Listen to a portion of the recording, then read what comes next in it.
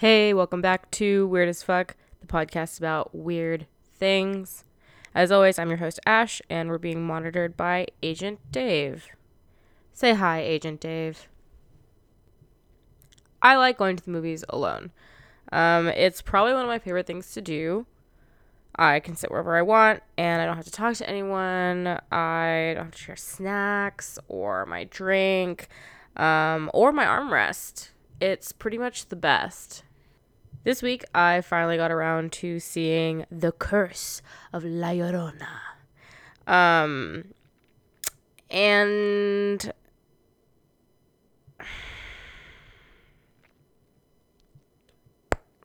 look, this isn't a movie podcast, so I don't have to go into my feelings about it. But I did think that she would be a great topic for the week.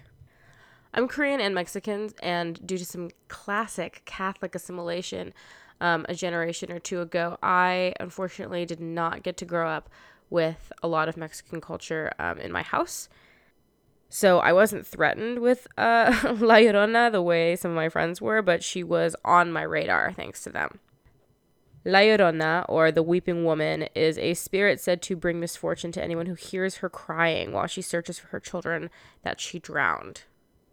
So the specifics can vary from family to family and culture to culture, since La Llorona isn't exclusive to any one Latinx community.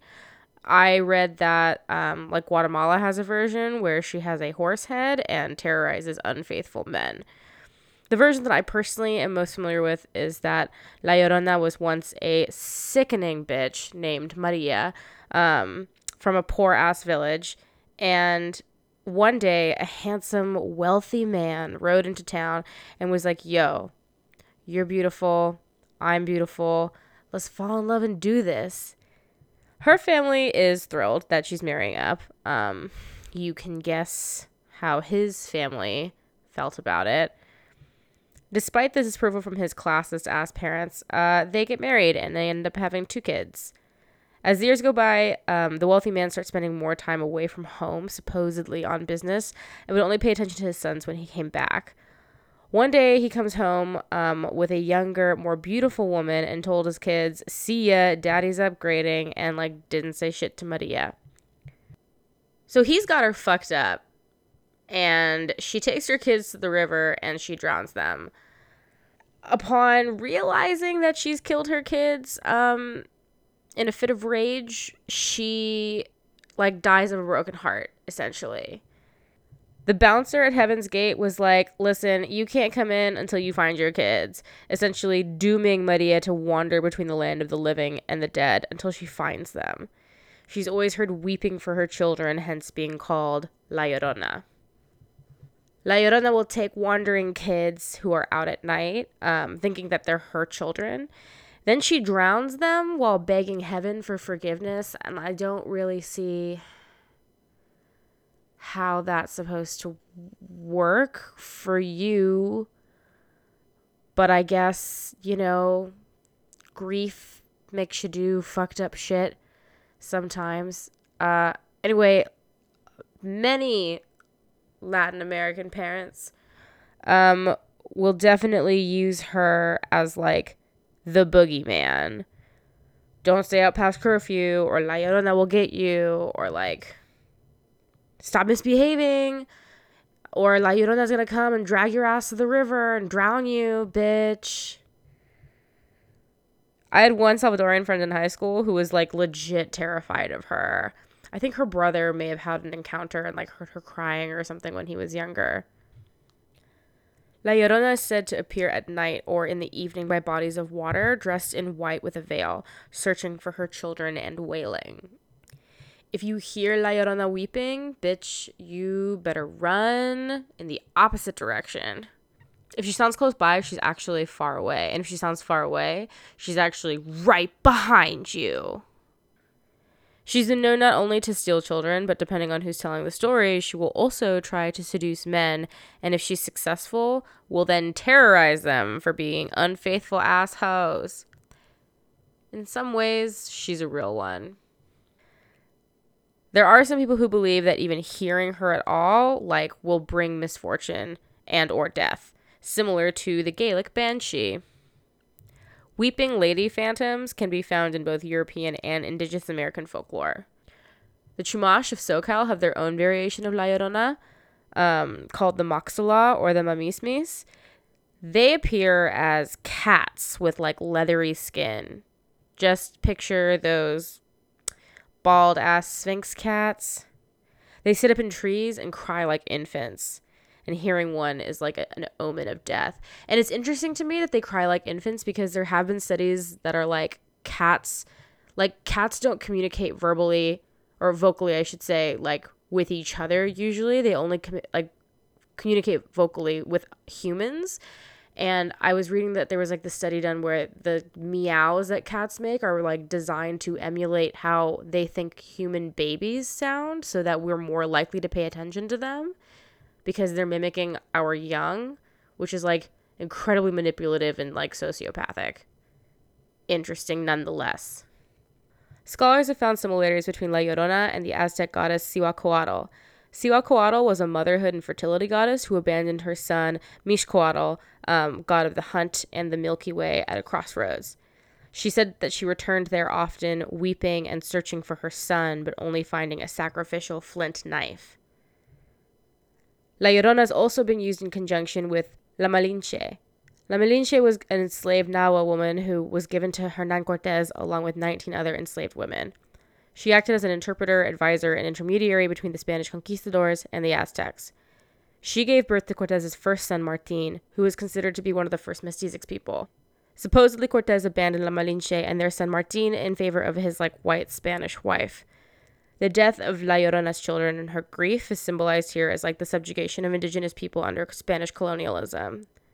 There's a lot of controversial opinions about La Malinche. Some people view her as a traitor who helped facilitate the downfall of the Aztecs, and some see her as a symbolic mother of Mexico.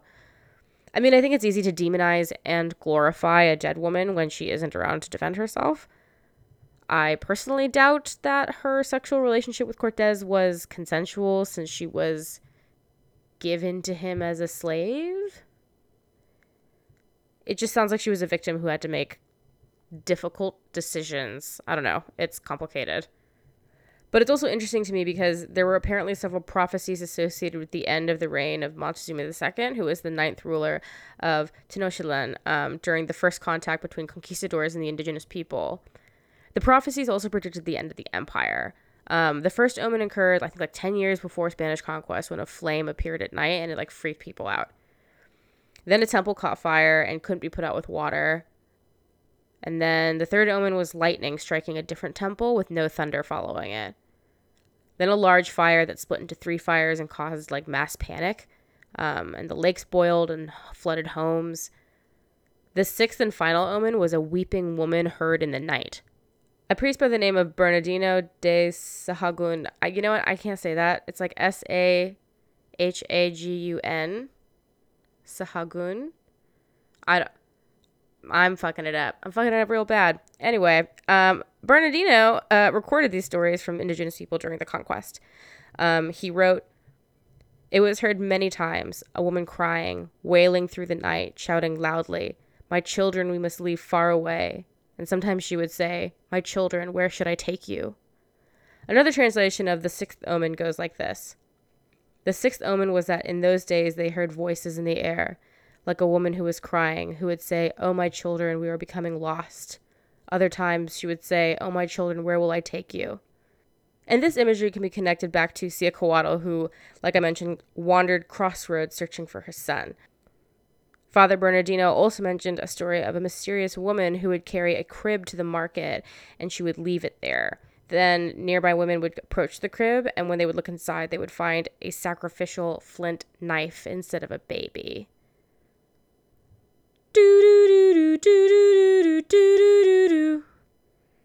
I mean, isn't that weird though? A weeping woman was an omen for the fall of the Aztecs, and this motherhood goddess who had to abandon her son was also a weeping woman. And then you had La Malinche, and her symbolic, the symbolic loss of children. I don't know, man. When folklore and history intersect like that, it's just so fucking fascinating. While La Llorona is usually used as a boogeyman to like keep kids in line, I've also seen interpretations where she's viewed as a cautionary tale for young women. Like, don't get caught up with a guy just because he's hot and has money. Also, classism is shitty. Also, fuck colonialism. Yeah, I think that's it. That's the episode. If you like Weird as Fuck, please subscribe and leave a review wherever you listen to podcasts. And tell your friends, tell your family, tell, if you see La Llorona out and about, be like, hey girl, I know that like you're looking for your kids, but while you're looking for your kids, you know what you could do? You could listen to this podcast while you're looking for them. You could do that multitasking thing that people keep doing. Anyway, good luck.